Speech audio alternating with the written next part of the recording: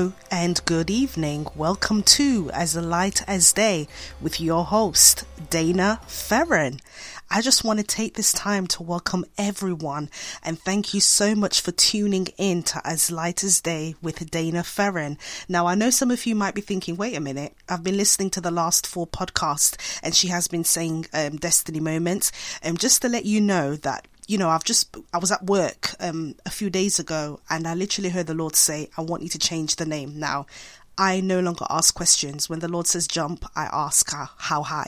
So, I just kept hearing it. To be honest, I've been hearing it for a while. But, sometimes, I'm quite inspired. I live a very inspired life. Like, what I mean by that, I just mean like everything. I look for inspiration in everything, first and foremost, the word of God. But like, I could be riding on the bus to work. I could be, not the bus. Yeah, I could be on the bus or I could be on the tube and just one sign, just reading something. It just opens up something else to me. So I'm just inspired by the least of things. So because I know, the kind of personality I have, I'm always, I find myself waiting a bit longer now to make sure that it's the Holy Spirit and not just my flesh. And so I just kept hearing it over and over again. And on Monday, it just resonated so much in my spirit. I thought, you know what? I'm just going to be obedient. I'm going to change, the podcast to As Light as Day. And just to let you into a little secret, that's actually the meaning of my name, Dana. It means as light as day. So I'm just going to be obedient and we're just going to go with the flow. So tonight, as you know, as I'm sure you've already known from the last, 4 podcasts, I just talk about, whatever's in my spirit. And if you don't know already, my favorite terminology after glory is, So yeah, just bear with me. I'm now cognizant of the fact that I'm always saying, but just, bear with me. So, tonight I just wanted to really talk about just the continuation of the last podcast that I did. I spoke about rejection and I spoke about the ways that I deal with rejection. I also spoke about the different, forms of rejection, and not necessarily forms, but the different ways we can experience rejection. So I said, you can experience rejection, familial rejection, relational rejection, you can encounter or experience rejection, in the church or in the workplace. Bear with me. I'm sure you're going to hear a bit of noise in a minute. Just trying to move around my headphones. So, yeah. So I spoke about the fact that, rejection, it's a capacity issue. So oftentimes when you're in a place where you've experienced rejection, it just means that that person or that place has become too small for you and it no longer has the capacity to accommodate who you are and who you are becoming. And I also use the analogy of the womb, that when a baby has come full term in the womb becomes too small to accommodate the child. And so when the womb starts to reject the baby, that's when labor, the mother starts to feel labor pains and contractions, etc. So in a way, the pain of rejection can be likened to that. Now, I'm very cognizant of the fact that, not everyone takes rejection well. And I know that rejection is a very painful emotion. And if not dealt with properly, it can lead to all manner of addictions. It can lead to lust. It can lead to, drug addiction. It can lead, to being addicted to pornography, even suicide. I always say that when it comes to rejection, when a person commits suicide, that's when they reject themselves. When you just keep experiencing rejection and you're not seeing the purpose, in the rejection that you're experiencing, oftentimes it can push you to reject yourself. And so you find that when you get to that place of self-rejection, that's when, that's where self-harming starts to take place. And so I always encourage, even those who are listening right now, that if you're in a place, like that, reach out to a counselor, reach out to someone who you can trust, whether it's a counselor, if you go to church, if there's a trusted leader that you can speak to. And there are many helplines as well. I believe there's Samaritans. There's so many different helplines. I'm still working at this platform. So when I do, get to know this platform and how I can post certain, helplines. I'll see if I can do it on this one, because I'm very aware that I'm speaking about a very sensitive matter. And so if you ever feel like, you're in a place where you've rejected yourself or you're feeling suicidal, there's loads of online charities and helplines that you can call that are open 24 hours. So I know Samaritan is one. So you can always, contact them, and, there'll be someone on the other side of that line to help you. So, and then also, there's a church, the local church, if you can, if there's a local church near you, I always say one of the things that's helped me overcome rejection is just knowing that I'm accepted by Christ. But I dare not take it for granted that not everyone who will listen to this podcast, goes to church, or you may have never experienced church. But can I say, I was in a place of severe rejection, and, I was at the age of 13, I believe, 13, 14, around that age, and I literally wanted to take my life. It was one Sunday morning before going to church, and nobody knew what happened. And I thank God, because when I went to church, my bishop, at the time, he was preaching to the young people, and he called all of us to the altar, and he started praying for all of us. And I remember the missionary, she's gone home to be with the Lord, and her name, was Missionary Norma King. And I remember she looked at me and she started praying for me, and she started praying against the spirit of suicide.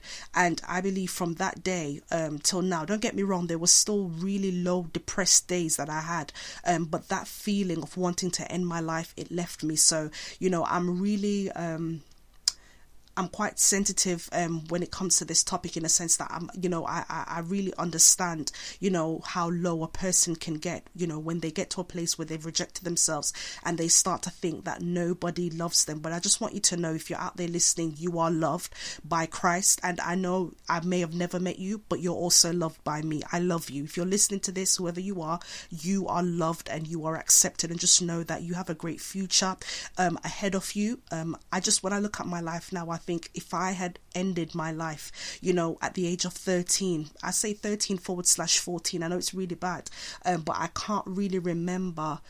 I think, actually, no, let me know. I think it was in May 2004, so I was 13 years old.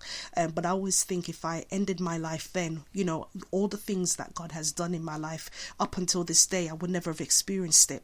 And oftentimes I say that, suicide, it's a real feeling, it's a real idea, but God is real as well. And one of the things I always say is that suicide, it's really, a permanent decision in a temporary situation. You won't always feel low. You won't always be in that place. There are better days ahead. There are greater days ahead of you. So I just want to encourage someone, if you're listening to this, I didn't plan on going down this path. I think that's the case with most of my podcasts. I just flow as I'm led. And so I just want to encourage you, we're 8.5 minutes in to this podcast. And I just really want someone to know out there that you are loved, you're accepted, and it doesn't matter how many times, and it does matter because I care about how you feel, but as many times out there that you've experienced rejection, I've experienced rejection, both from family, within the church house. And this is not, a negative representation of the church or of Jesus Christ. It's just, I've learned to realize that in the body of Christ in church, there are still people in a process. We're all in a process, and we're all working out our salvation with fear and trembling. And sometimes what happens is that when you're in your own process trying to get to a certain place, oftentimes we're not aware of what we do to others. So I dare not sit here and act like a victim that, I've experienced rejection, but I'm sure that there are other people who have also experienced rejection from me, because there are many relationships and there are many, people that I've had to, separate from, not because they're evil and not because I'm evil. It's just that our season was up, the season of friendship between me and them were up. And so that's why I always say to people is that oftentimes, we want to, we live in a culture where it's almost like it's always about us. I'm talking about us, I mean, you, if you're listening, it's all about you, it's all about me. But one of the things God is showing me is that rejection is not just about you being bigger or better than someone else. Sometimes the rejection is because you can't go where they're going.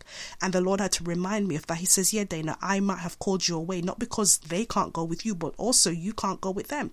You don't have the capacity or the character to go with them. And so one of the things I've just learned to realize is that I just have to make peace in my heart. And as long as I leave a place or a person in peace, that's all that matters. And so, when God began to show me the purpose of rejection, and, when I started to see his bigger plan, I learned how to handle rejection. I learned how to handle the pain of rejection. Right now, I've experienced rejection already so many times this year. I've already, experienced rejection over the last few weeks. And I was thinking, God, why? And I realized that, even in the midst of, the person, ignoring me or just not talking to me anymore, it's not that they're evil. They're just in a different place.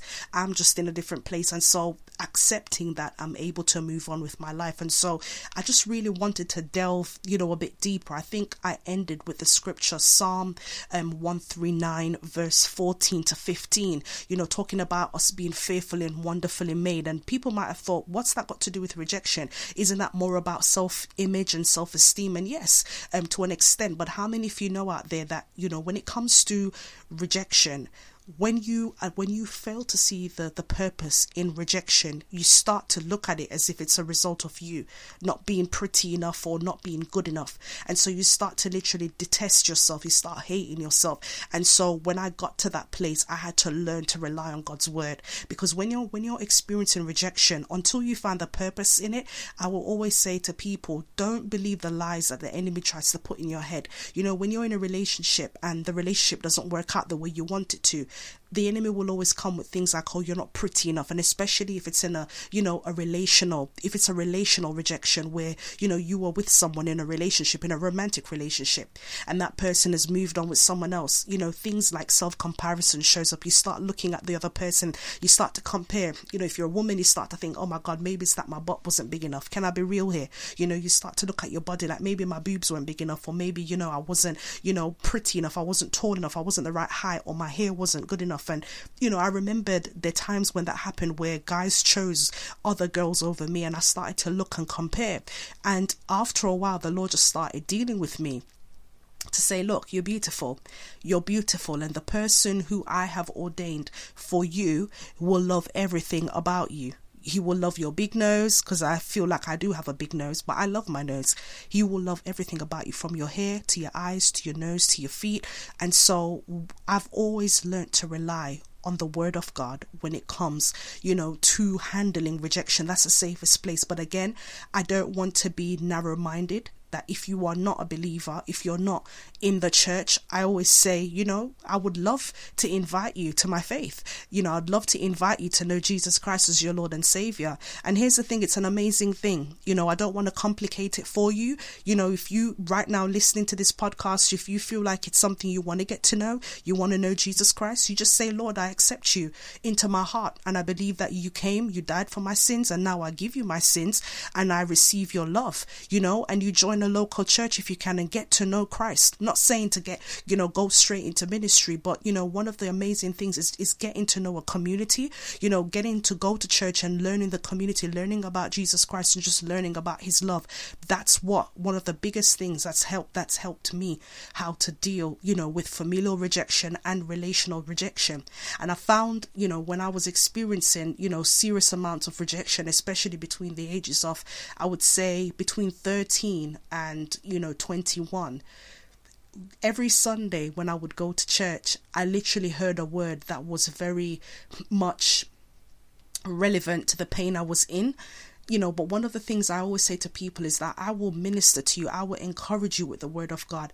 But at some point, I want you to know that you don't have to stay in that painful situation. The minute you see the purpose, the purpose, when you start to see the purpose in your pain, when you start to see the purpose in your rejection, you start to then move. The pain now starts to move towards passion. It then becomes your fuel, to passion, your fuel to literally your purpose. It fuels you to walk in purpose. And, you start to see your pain as literally as power. It's a means to empower you, to be able to minister to someone else who is also going through what you're going through. So yeah, I didn't plan on saying all of this, but I just wanted to kind of expand on that a bit, just to kind of round up and summarize what I said in the last podcast.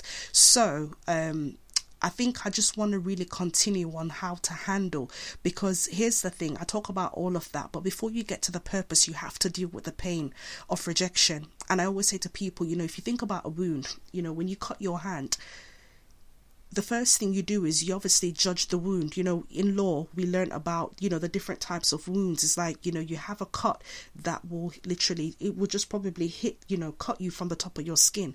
But then you have the deep-rooted cuts that hit literally your dermis and your epidermis. And when the wound is that deep, there are things that you have to do. Like, we always say you go to the hospital. The first thing they do is they clean the wound. They inspect it to make sure there's no infection, that nothing has gotten into it. And then depending on how deep it is, they will probably dress it, put certain, not bacteria, no, we don't want that, but they'll put certain, I think it's antiseptic. I'm not a doctor, but I do work with doctors and scientists, but there's certain things that they put on your hand to stop any infection from getting into the wound, and then they will put it in a bandage, and then until healing takes place, that's when they will remove the bandage. But depending on how bad the cut is, sometimes you have to go and let them clean the wound and then put fresh bandages on it to protect it from infection. But one of the beautiful things is that that a wound will start to heal based on the scab, when it starts to form, that rough, patchy kind of, I think it's almost like a bluish blackish color starts to form on top of the wound. And the whole purpose of that is to, again, stop infection, and it's also a sign that the wound is healing. But sometimes what we do is oftentimes we try to pick, especially when you're younger, not now in your adulthood, but when I was younger, sometimes you're so curious as to how this thing is forming on top of the cut, so you try to help it by picking it. But then there are times when, as young children, when you see them do that, because it's still healing, oftentimes you can see when they do it, when they try to pick at the scab. I know this is quite disgusting, but then oftentimes, you end up delaying the process of the healing, because then what happens is then it starts to bleed, and then it now puts you at risk of even more infection. And it's kind of like that with rejection, is that when you experience rejection, you have to allow yourself time to heal from that wound, because there's some rejections where it's minor, but then there are others that are so major that you literally have to take time out to heal. And so it's the same thing, that there were times when I experienced severe rejection. And here's the thing, what I did when I was going through these rejections, for example, familial rejection. So at the age of 17, I see the purpose in this now, but at the time it was painful. I was told to leave my home at the age of 17. So, at the time, and I know my mom, she's not evil, whatever. God knew what he was doing when that happened. But when I was 17, I left home, and I remembered at that time thinking, am I not good enough? And there was a lot of rejection happening. Typical teenager, you've got a crush, the guy doesn't like you back. So you're thinking, oh my God, it's because I'm ugly. And then on top of that, I was, put out of my house. So then I had that also lurking over my head, thinking, oh my God, I'm not good enough for a guy, and my own, mother doesn't even want me. At the time, that's what I thought. And it was really hard. And then even after that, there was other things, there was other rejections, little rejections that were happening, around me. And so I realized that bit by bit, this wound, it was getting deeper and deeper. But here's what I did, and I'm sharing my experience with you so that you will recognize the signs of you when you're trying to put on a mask. Rather than me dealing with the wound of rejection, what I did was I used education, I used success as a mask to hide my wounds. I didn't deal with it, I just covered it. I didn't allow the Lord to put his antiseptic over my wound. I didn't allow him to heal. I just literally put a plaster over it and thought, whatever, let's just keep it moving. And I literally buried myself in going to uni, because I wanted to be the first in my immediate family to go to university. So I did that, and everyone celebrated that. So then that became my mask. And then after that, at 21, the age of 21, I became, a minister at my then church. So that was another mask of so-called success. And it just kept going on and going on. And, this turned into a vicious cycle between the age of 18 to 21. But there's some of you out there that are listening to this that literally God will not allow you, okay? God will not allow you to get away from the process. So I was literally trying to escape all the tests. I was trying to, escape all the things that I knew God was trying to take me through to teach me something. And I was literally rushing my process. But by the age of 22, literally my back was against the wall.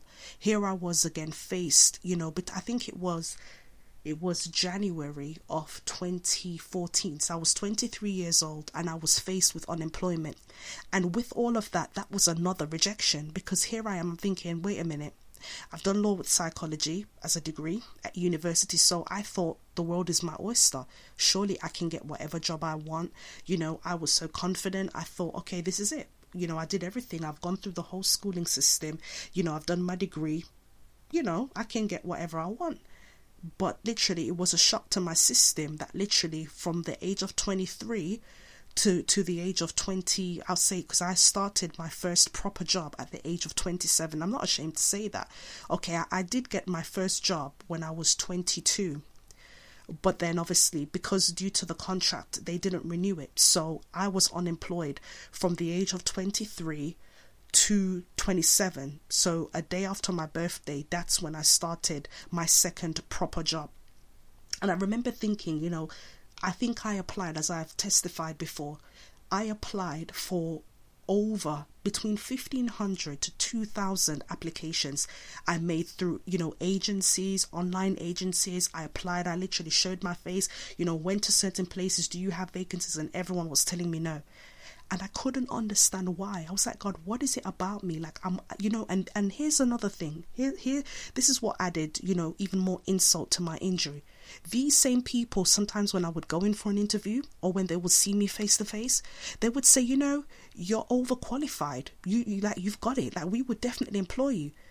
And I was like, God, it doesn't make any sense. If they're saying that, that I'm overqualified, would you not still give me the job?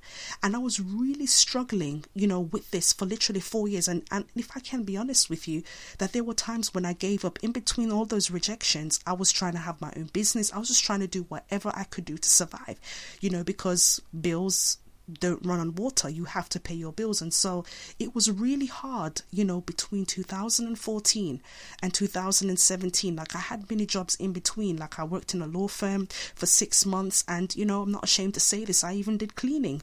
It was really hard for me. But during those seasons, I had to trust God in the midst of the rejection. And all I kept hearing was, there is better. That's why I keep saying no, because there is better. And can I just say, God is good, because at the age, in the year 2015, when I took a leap of faith and I came to London with 1 suitcase and £9 to my name, sleeping on my friend's sofa, I had a vision.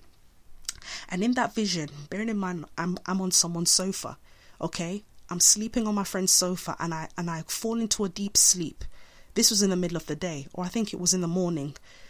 I fell asleep and I had a vision of skyscrapers. Now I knew, because I knew it was a real area, because I've seen it on TV. Okay, I saw the HSBC building, I think it was the Barclays building, and I saw the water, so I knew it was Canary Wharf, but I'd never physically been there. And I saw myself on a boat, and I saw myself, getting a ticket to go on this riverboat in order to get to the other side. And I couldn't understand the vision.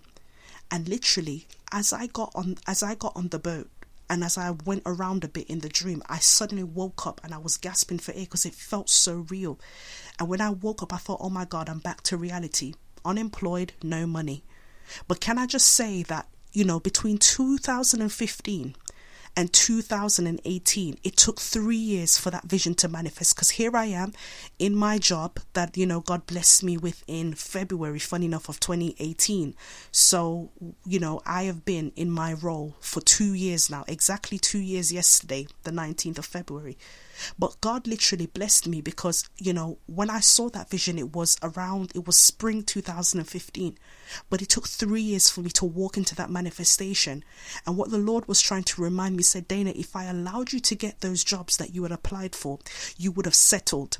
And I love this, because I've heard this analogy from quite a few people before. They said, those who settle always remain at the bottom. When you think about water, if there's a mixture, when there's a mixture in a bottle, when you leave it to stand for a while, whatever's in that water, in that mixture, the residue tends to, I can't find the right word. When I'm passionate, I can't find the right things to say, but I know what I'm trying to say. So for example, if you have oil and water in a bottle, you find that the oil I think, the oil, you start to see the residue at the bottom of the bottle. And so the whole point of that person they were saying is that, only, things that settle, they always remain at the bottom.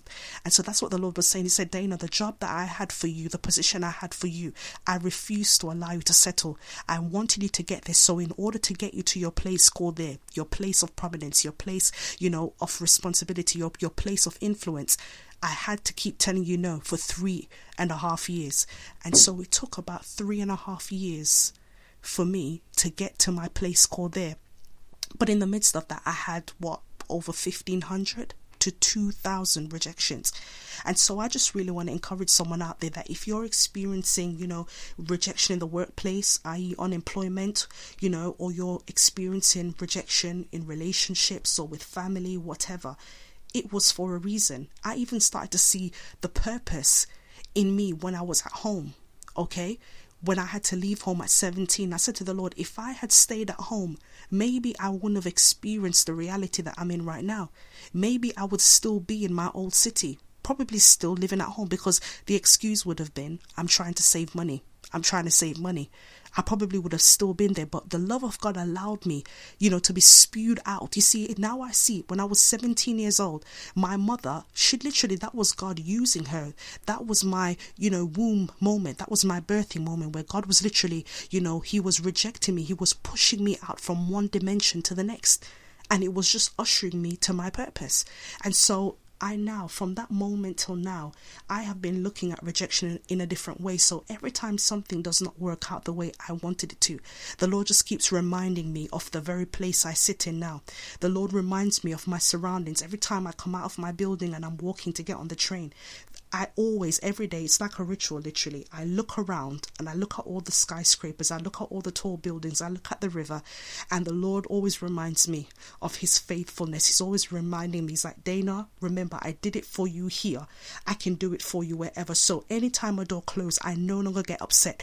I find myself in a place of gratitude.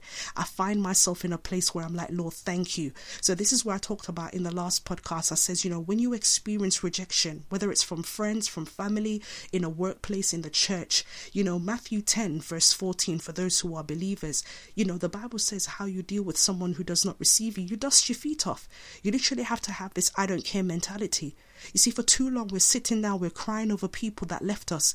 And here's the thing, they've moved on with their lives. They're living their best life and you're still stuck in the pain and the offense of them leaving. Now, if you change your perspective and you start to see the purpose in why they had to leave, you will start to see that whilst God had a plan for them, but God also has a plan for you.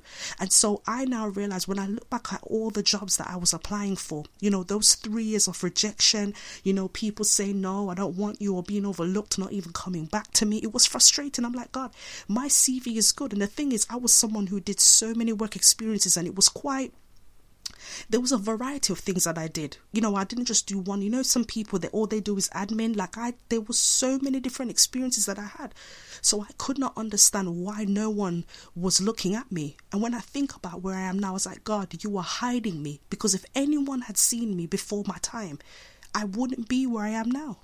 So I want to encourage you, if you feel like you're being overlooked in terms of, relationships where you're thinking, God, when is my husband, or when am I going to find my wife? If you're a man looking for a wife, I just want you to know that God is saving the best for last.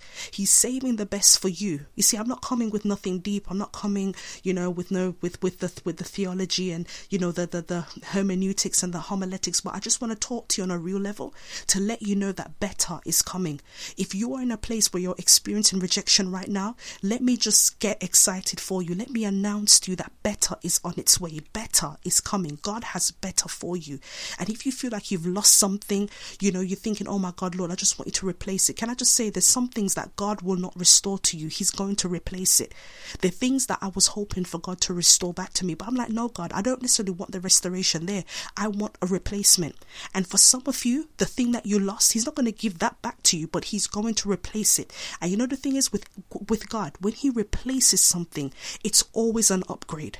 He never gives you less than what you lost. So I want to encourage someone who's feeling like, oh my God, I feel like I'm down and out. I feel like I'm always losing stuff. It's because God has something better. So listen, every time you experience rejection, I feel the glory of the Lord. My God, thank you, Jesus. It is because his grace is protecting you.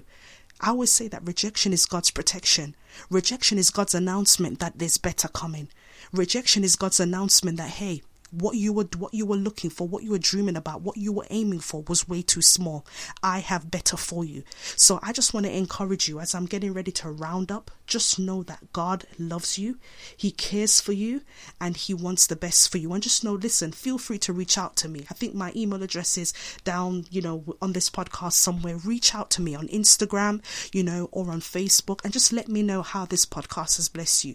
But just know that, listen, every time you've experienced rejection, feel the pain, process the pain, accept that you have been rejected. But here's the thing, celebrate that God has better for you. So take care until we meet again. Take care. Goodbye.